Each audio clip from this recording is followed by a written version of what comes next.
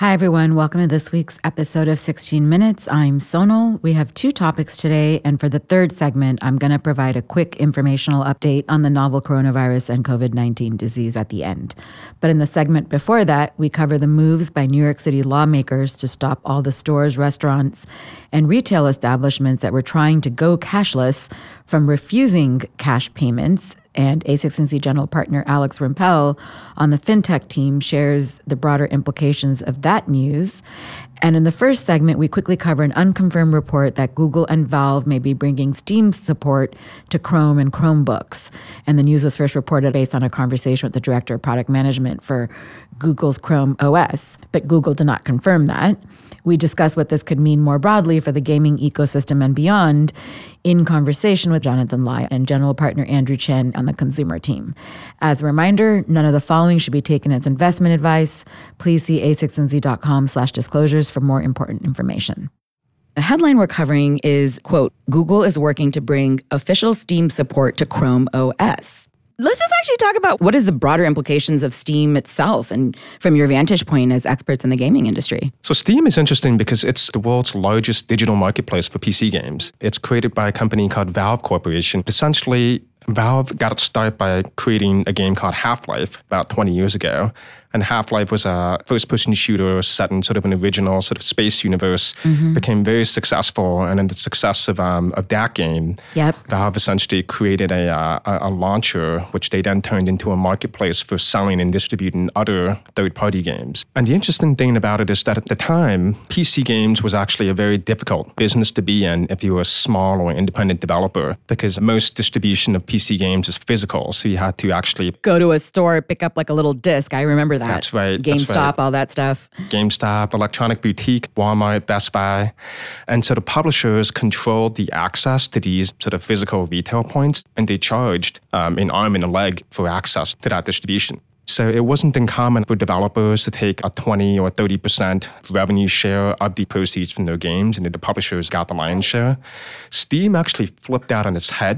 It actually gave developers 70% of the revenue, and it took a 30% cut. And so they transferred both power and economics back into the hands of developers. And I think more importantly, beyond just the economic consequences of that, they empowered an entire new class of developers that otherwise would not have been able to survive on their own. And some of these indie developers have spawned billion-dollar games today, like games like PUBG, Fortnite, essentially. Like they all started off as sort of relatively smaller sort of indie incarnations. And so the wonderful thing about Steam is that because it's been around for 20 years, it has this incredible long tail of games. I think the last statistic they published, Steam had over 30,000 games. Right, but in the context of this news, the significance is that it allows it to migrate more into more mainstream PCs and console.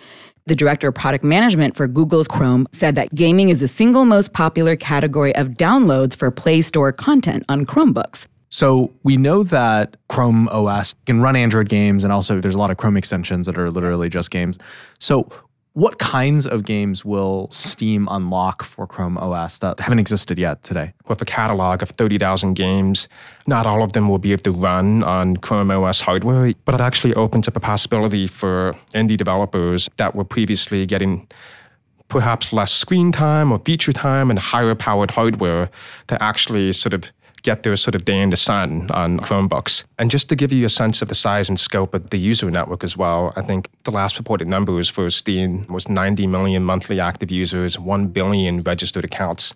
That's pretty incredible when you consider the world's population is 7 billion. So at any given moment in time, that's 15% of the world's population on a single PC gaming platform.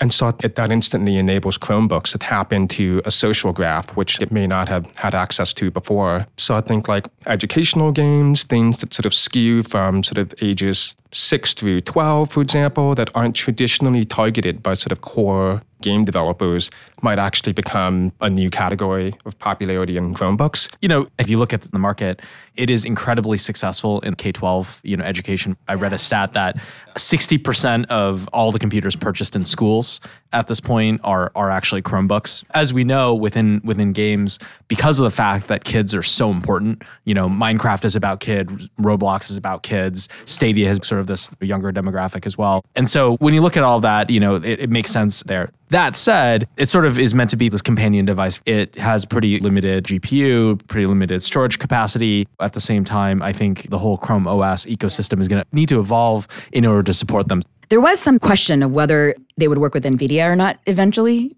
to bring GPUs to these devices or not.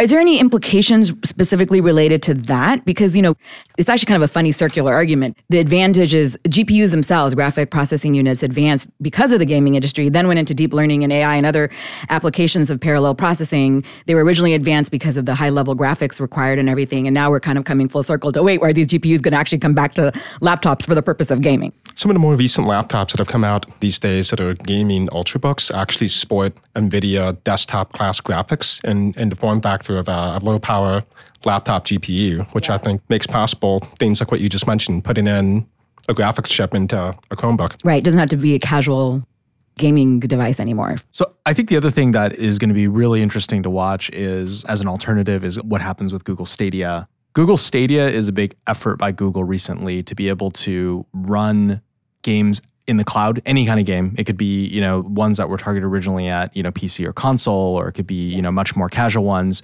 and to play it across all of your devices the same way that, in fact, it even uses like Chromecast technology as part of it. And so it makes it so that, you could potentially take it on the go with you.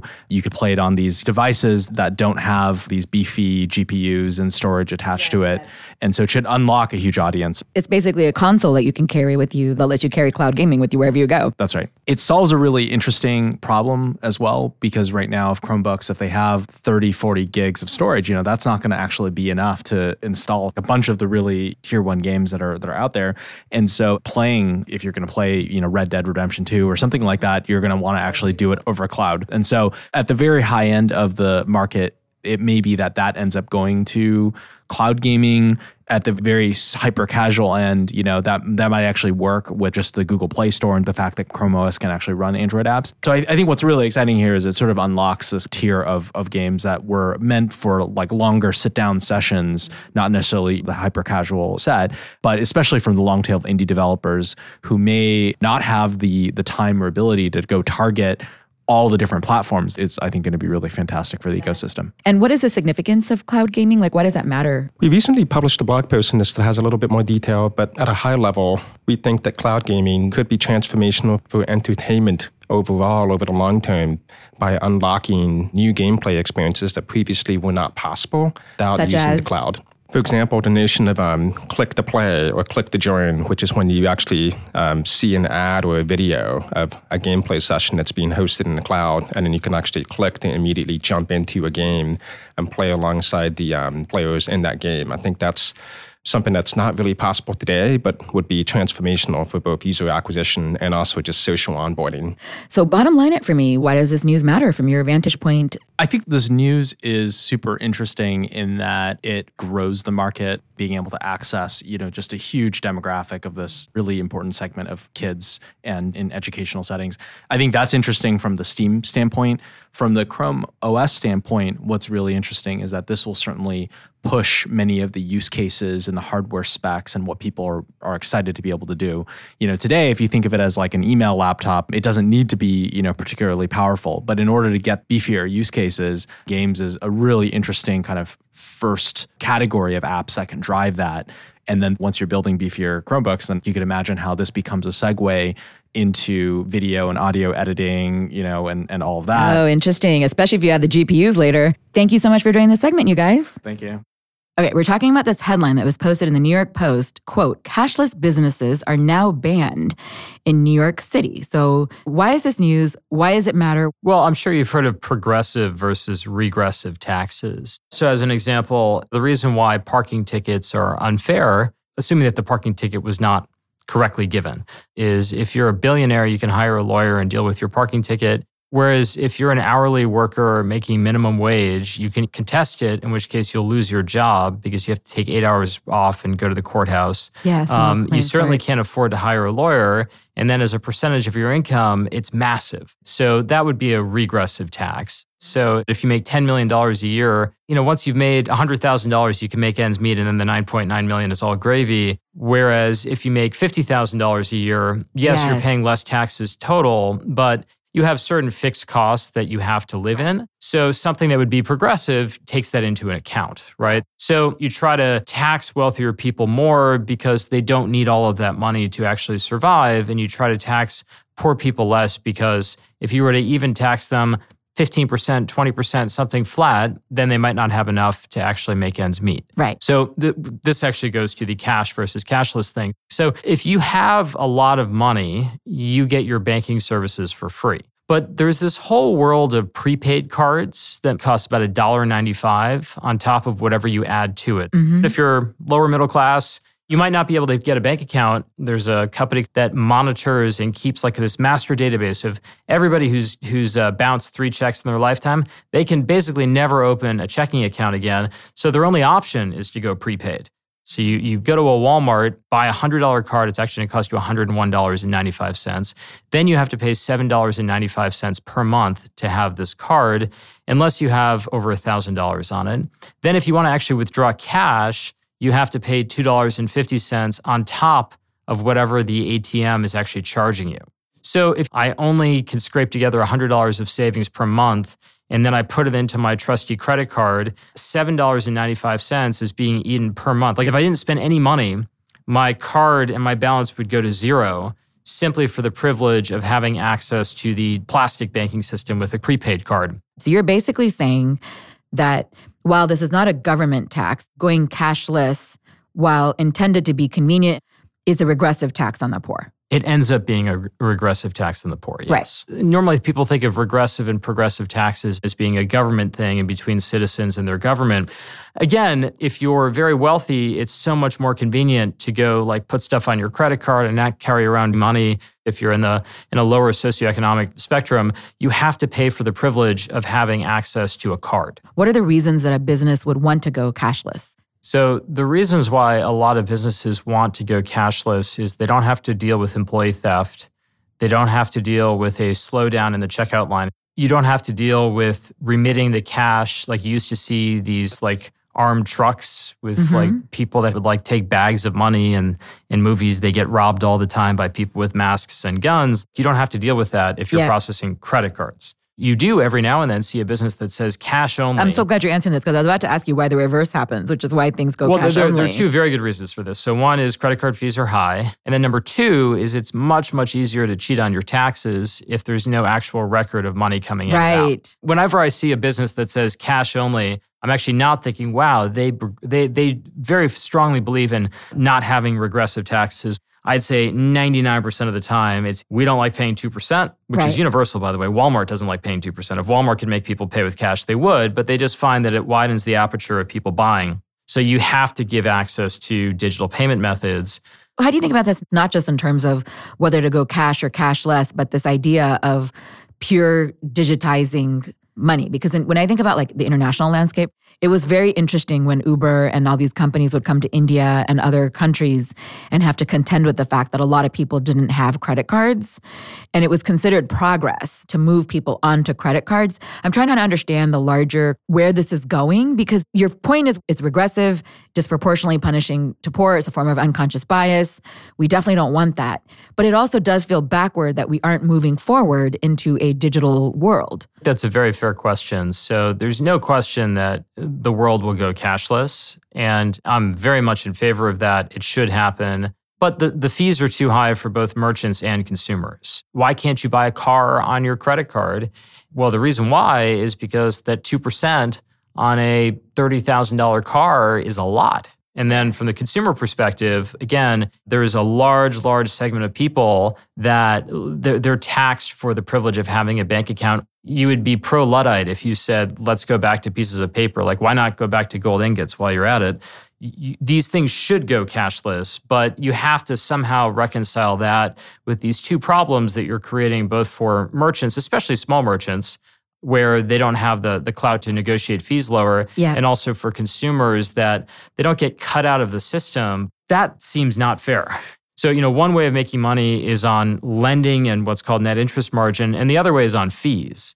Poor people typically get monetized via fees. Rich people typically get monetized via net interest margin. If you look about banking, their reason for overfeeing you is to kind of drive you away. There are other companies that have taken that mantle and said, we will bank those people, but we got to charge them very high fees. And in many cases, that's not because those companies are bad. It's just they don't have a good path to acquiring those customers very well. And you're arguing that there's a new wave of technology-enabled startups that can actually give access in a way that's more cost effective. So if I have to go mail you a piece of plastic, the manufacturing cost is 50 cents. So let's just say it costs $1 to go mail you a card. And then maybe 1 out of 4 cards that I mail don't actually get used because the person applies for it. Then they have they're like, I don't want to use this thing. So it actually costs $4. Like, these costs add up and you have to somehow recoup them. And you can't recoup them by loaning out the money because these people don't deposit very much money. Whereas if I could just push a new card to your Android device and then boom, you apply for this thing, it's automatically in your wallet and it costs nothing to go do that. And that dramatically brings down the cost that you then have to recoup from charging very high fees. If you have a company that already has distribution and it can roll out a banking product that doesn't really cost you anything because, again, there's no acquisition cost either. And then you can truly bring down fees to zero, which is very exciting. So bottom line it for me, Alex, how should we think about this news about New York City trying to go cashless and then not being able to? From the consumer perspective, until you get rid of this regressive tax, you have to be somewhat wealthy in order not to be burdened with banking fees. It's not a Luddite policy, as you might think. It's trying to be a progressive policy when it comes to letting people that are poor still buy things at all sorts of stores that they might otherwise be closed out of because the cost of accessing a digital payment device that is not cash is high. Well, thank you for doing this segment, Alex. It was my pleasure. Okay, so in this third segment, I'm just going to give a quick update on the novel coronavirus that causes COVID-19 disease. I'm doing this for regular listeners since we covered the topic in our January and February episodes on this show. For those who missed those episodes, we discussed key terminology such as what R0 means, how the RT-PCR tests work, where technology such as electronic health records and the future unbundling of the hospital may come in, and more. We also defined the term infodemics, which is a topic that the World Health Organization covers in their latest situation update as of Friday. And they define it as, quote, an excessive amount of information about a problem, which makes it difficult to identify a solution. Infodemics can spread misinformation, disinformation, and rumors during a health emergency. They've identified trusted sources and engaged them as amplifiers of accurate, timely information through what they're calling, quote, trust chains. This is all from Situation Update number 45, which, by the way, is very notable because we started on this show with update number 6 and later update number 25. So things are moving pretty fast. So now onto the latest statistics. According to the World Health Organization, as of March 4th, remember this is a fast developing story and will also be changing due to wider availability of testing. There are a total of 95,333 confirmed cases globally, with 14,768 confirmed cases and 267 deaths outside of China, and 85 countries/territories reporting cases. And the World Health Organization risk assessment moved from high since our last update to very high at the China regional and global levels. And then specifically for the statistics in the United States, the CDC reported as of March 6th on their site that the total cases are at 164, with 11 total deaths so far, and 19 states reporting cases, and Washington, California, and New York reporting the most cases so far. The CDC also reported on their site March 3rd that during the week of February 23rd, community spread of the virus that causes COVID-19 was reported in California in 2 places, Oregon and Washington. This resulted in the first U.S. death in Washington, as well as the first reported case of COVID-19 in a healthcare worker and the first potential outbreak in a long-term care facility. They note as well that, quote, more cases of COVID-19 are likely to be identified in the coming days, including more cases in the United States. It's also likely that person-to-person spread will continue to occur, including in communities in the United States. It's likely that at some point, widespread transmission of COVID-19 in the United States will occur. End quote. That's a quote from the CDC website. For their latest guidance on travel and other prevention and preparation recommendations, please see cdc.gov. Thank you for listening to 16 Minutes.